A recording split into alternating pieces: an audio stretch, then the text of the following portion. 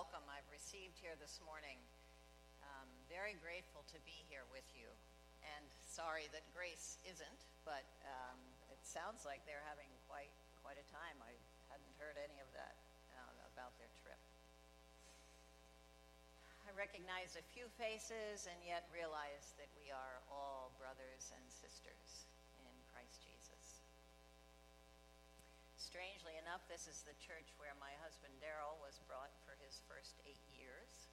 And as he wandered around in the cemetery this morning, he found his great-grandfather's gravestone. So that feels like some sort of a connection to this place. So here we are on Palm Sunday again, which means next Sunday is Easter again. I don't know if it's just because I'm getting older, but it feels like the days and the months and the years are just rolling much faster. But I'm very grateful for this yearly rhythm of remembering the events of this week, because the journey of being transformed into the image of Christ is lifelong. And I consider the events of Passion Week to be central to how we understand what it means to be a disciple of Jesus Christ. Sometimes in our churches we just make the leap from this Palm Sunday Hosanna singing to the Easter story and the resurrection. And if that's the leap that we make from one celebration to the next, then we get kind of a skewed rendition of who Jesus really was and what was going on as he started this trek into Jerusalem. Now, it's important to remember that Jerusalem was the power center of the world then, politically and theologically, which can be a very dangerous combination. What happens is that the politically and the theologically powerful use God to back up their own desires and their own control systems. Jesus came preaching a very alternative gospel to that notion that the rich and the powerful ones are also the most godly ones, and that God always blesses kings and rulers, even if they oppress the poor and reward the rich. Jesus knew that challenging this ruling system of his day was not going to turn out very well, and indeed it didn't. Until, of course, God stepped in and raised him up in the end, because he had been obedient to this way of love, proclaiming the ultimate victory of life over death, love over violence. So we begin to get clues about all of this by how Luke starts the Palm Sunday story. The whole Palm Sunday story from Luke 19 begins this way in verse 28, and we just heard it.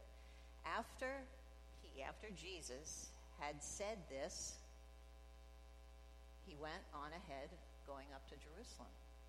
So we have to ask, well, what is this? What had Jesus just said? Because it seems for Luke, the one who wrote this gospel, it must be important to the story. Well, it was a parable that Jesus had just told them. And then Luke introduces that parable in verse 11 with yet another reference to what happened before that. Verse 11, as they were listening to this, Jesus told this parable. So what happened just before the parable? Well, it was Jesus' interaction with Zacchaeus, that short tax collector who climbed up in the tree to see Jesus. That's the very beginning of chapter 19. So I'm going to read parts of chapter 19 and just listen for how these stories connect with each other, leading up to the Palm Sunday story, which we just heard. So I'm going to start reading in verse 8, which is right at the end of the Zacchaeus story. Zacchaeus stood there and said to the Lord, "Look, half of my possessions, Lord, I will give to the poor. And if I have defrauded anyone of anything, I will pay back 4 times as much." And then Jesus said to him, "Today salvation has come to this house, because he too is a son of Abraham. And for the Son of Man came to seek out and to save the lost." As they were listening to this, he went on to tell a parable, because, it says, he was near Jerusalem, and because they, the people that were listening to him, supposed that the kingdom of God was to appear immediately. So he said to them, and here's the parable: "A nobleman went to a distant country to get royal power for himself and then returned. And he summoned 10 of his slaves, and he gave them 10 pounds, and he said to them, 'Do business with these until I come back.' But the citizens of his country hated him and sent a delegation after him, saying, 'We do not want this man to rule over us.' When he returned, having received royal power, when the king returned, having received royal power, he ordered these slaves to whom he had given the money to be summoned, so that he might find out what they had gained by trading.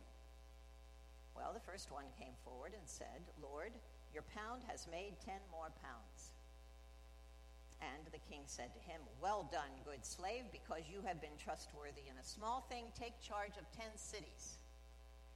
And then the second one came, saying, 'Lord, your pound has made 5 pounds.'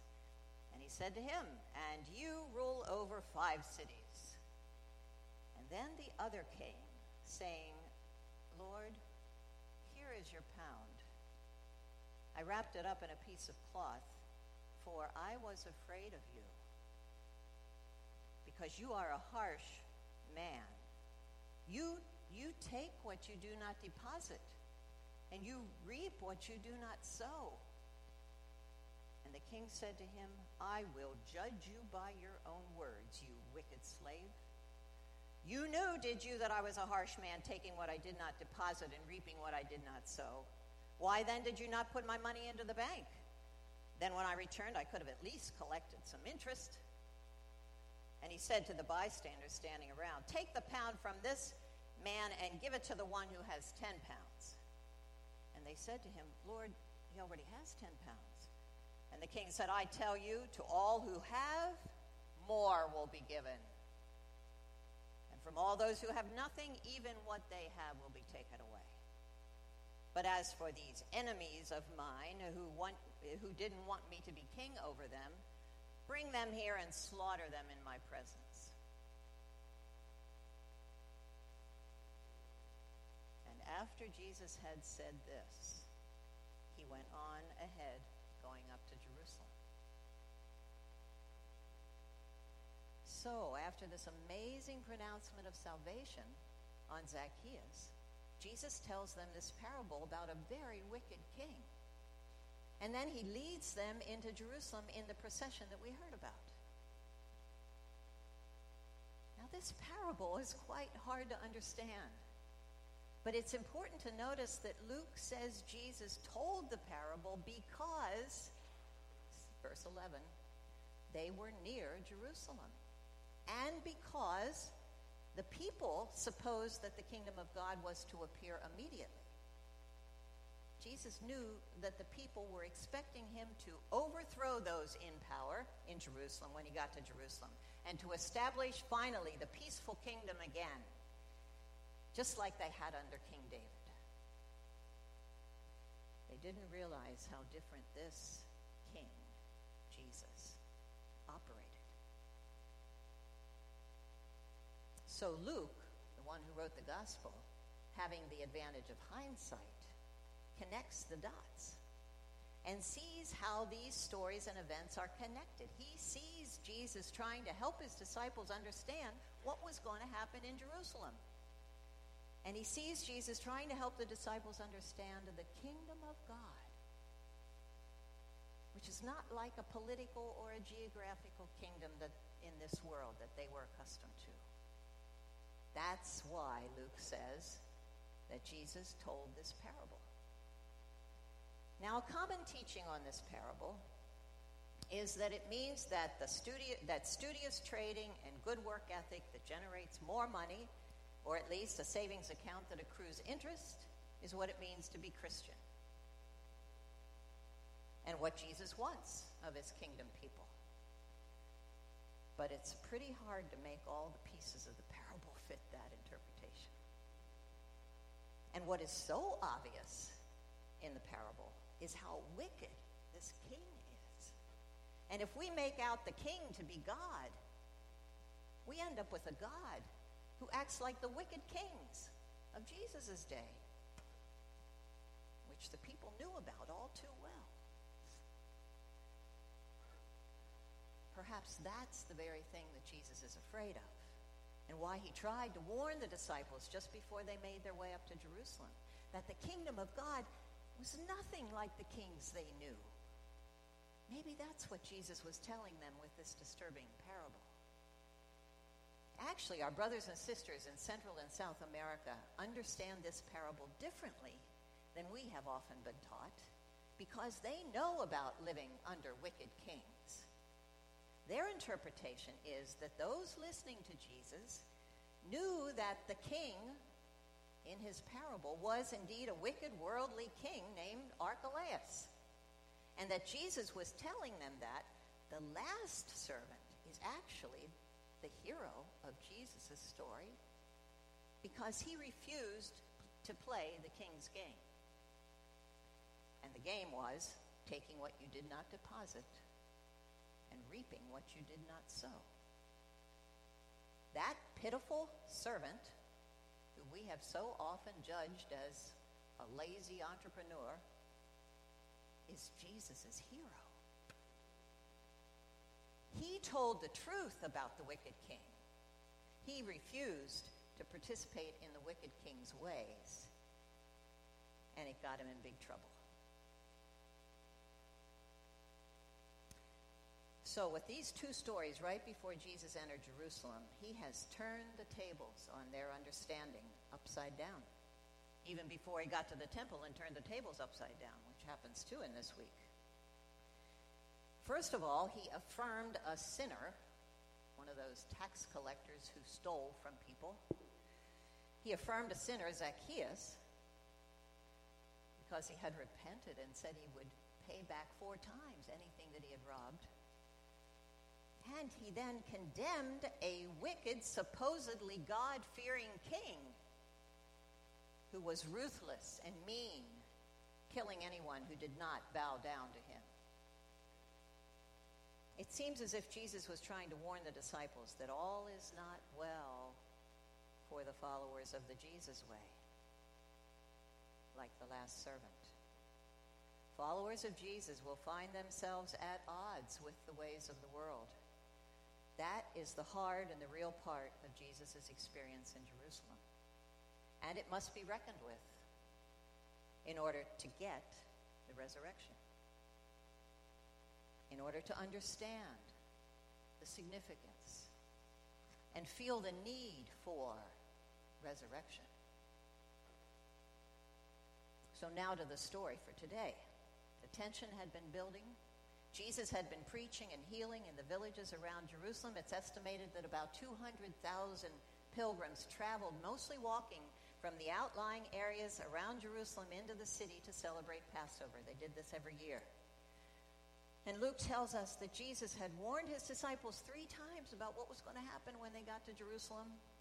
But it doesn't seem that many of them connected the dots or realized the gravity of what was going to happen during this Passover week.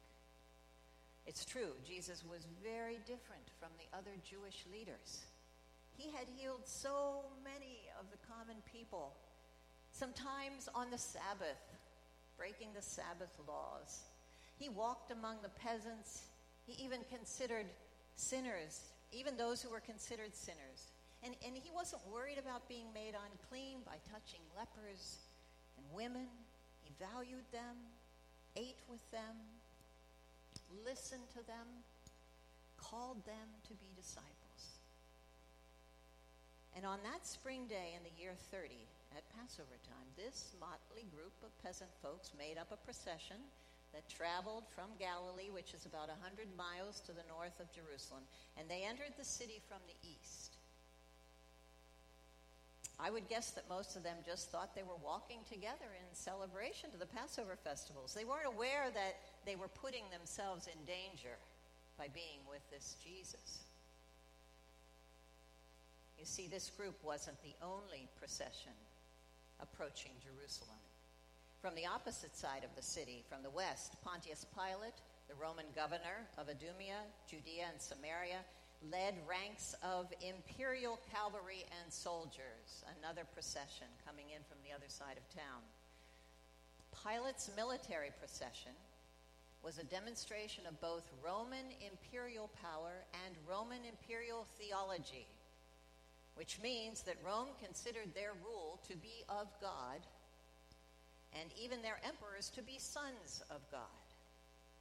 And the mission of the troops entering the city with Pilate was to reinforce the Roman troops who were permanently stationed in Jerusalem, to make sure that there was no disruption to anything in the city or the temple when all these people came to town, all these other kind of people came to town for Passover.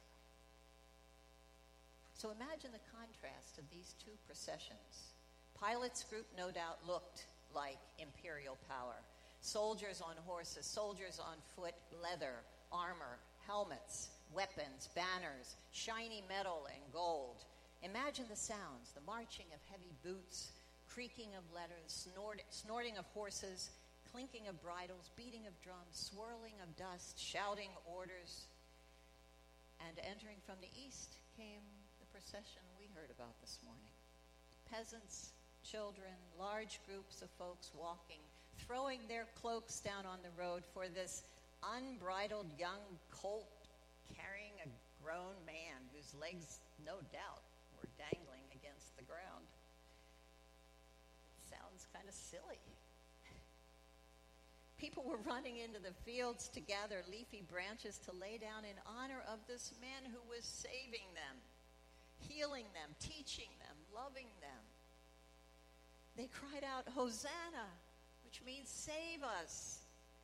Blessed is the one who comes in the name of the Lord. Blessed is the coming kingdom of our ancestor David. They had been waiting for the day when the kingdom of David would come again. A kingdom where all have what they need, where there's no privileged few who rule over and terrorize the many. That's what they expected would happen when they got to Jerusalem. Hosanna in the highest. I imagine singing and laughing and clapping just as we did here this morning. The contrast between these two processions is stark. And these two ways illustrate the choice that is before us as disciples of Jesus and before the servants in the parable. Which procession are we in? Whom will we serve? Whose team are we on?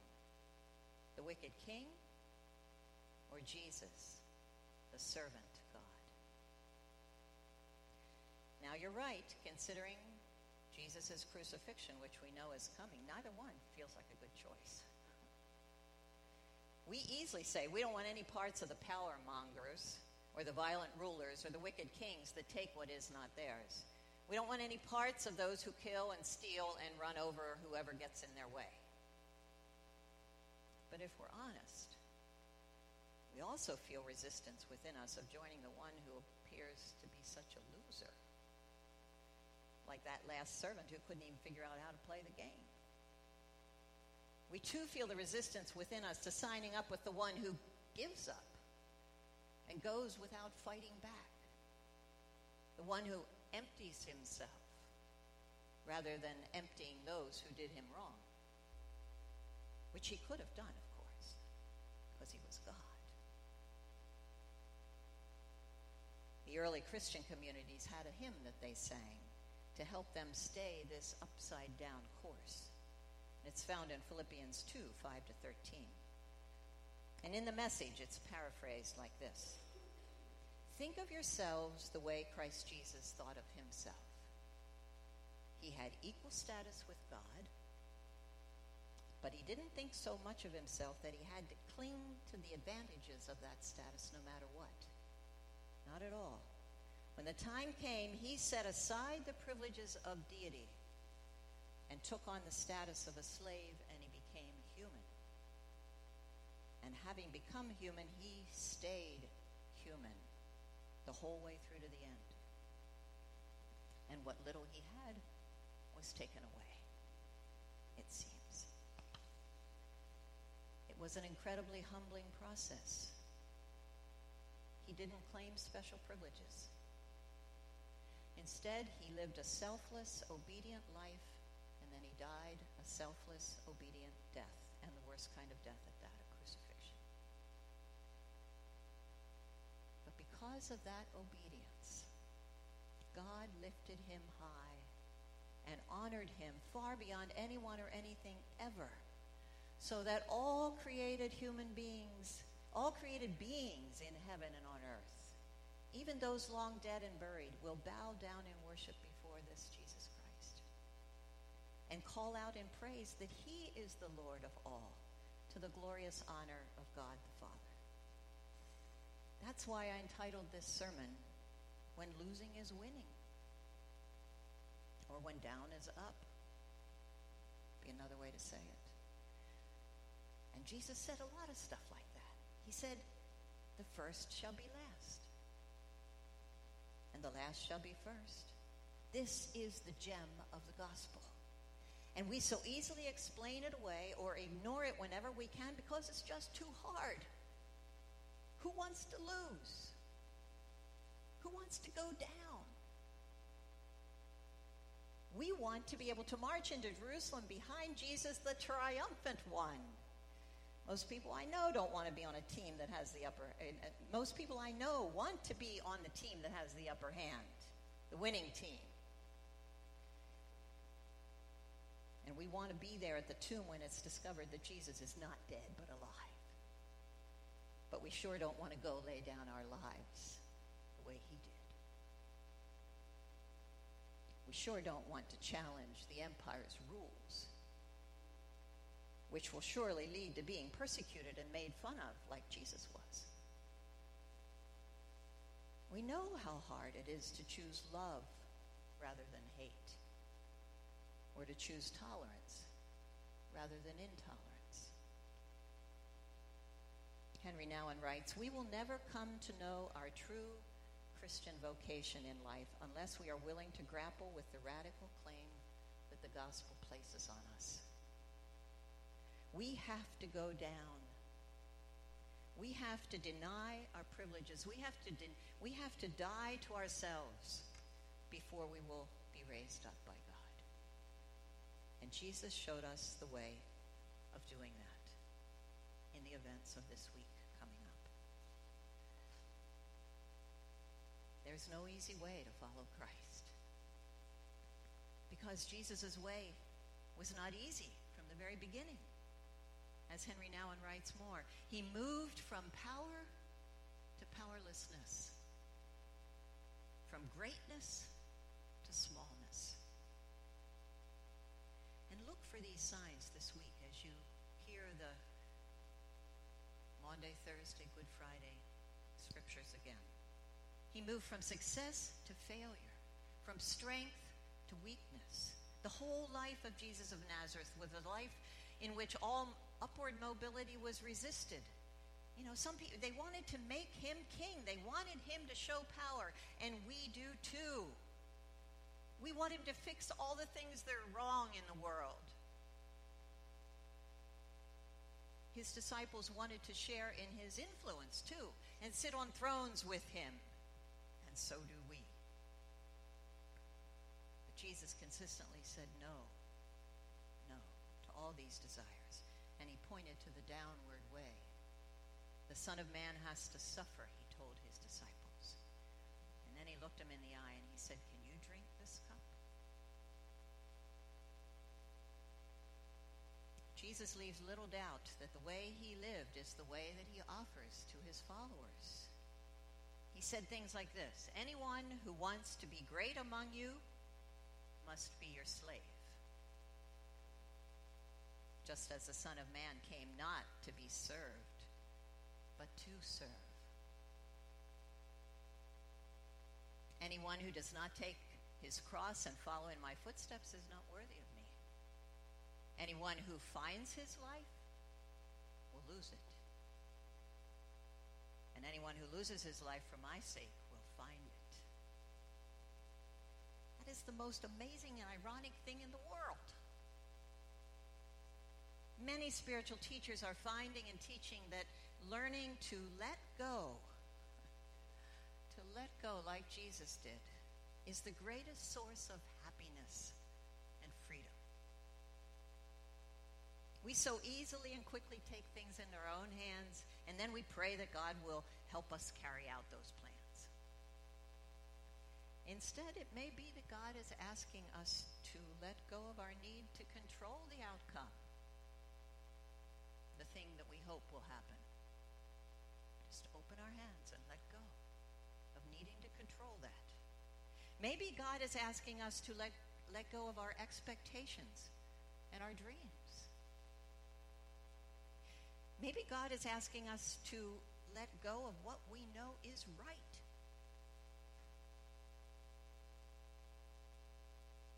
Just to let go of all of it, like Jesus did. Because then we get ourselves out of the way, and God can work. God can begin to work. Evidence of the resurrection is always all around us, and you know this. You know this. You've had this experience in your life. There is strength in our weakness. If we can let go and admit that we feel weak. There is freedom in our captivities. If we can let go of feeling entitled to not having problems. There is joy in our pain if we can let go and not deny that we hurt. There is wealth in our poverty if we can let go and trust that God will take care of us. There is honor in our shame if we can let go and humble ourselves before God and those around us. Jesus is our guide for all of this dying stuff. So may we follow him and stick close to him as he walks obediently into the trauma of this next week. So that when he is raised up, we too feel it inside, knowing that it is only by the grace of God that we live with freedom and happiness. So blessings to all of you on your journey of dying and being raised to new life again and again and again. Learning to live and love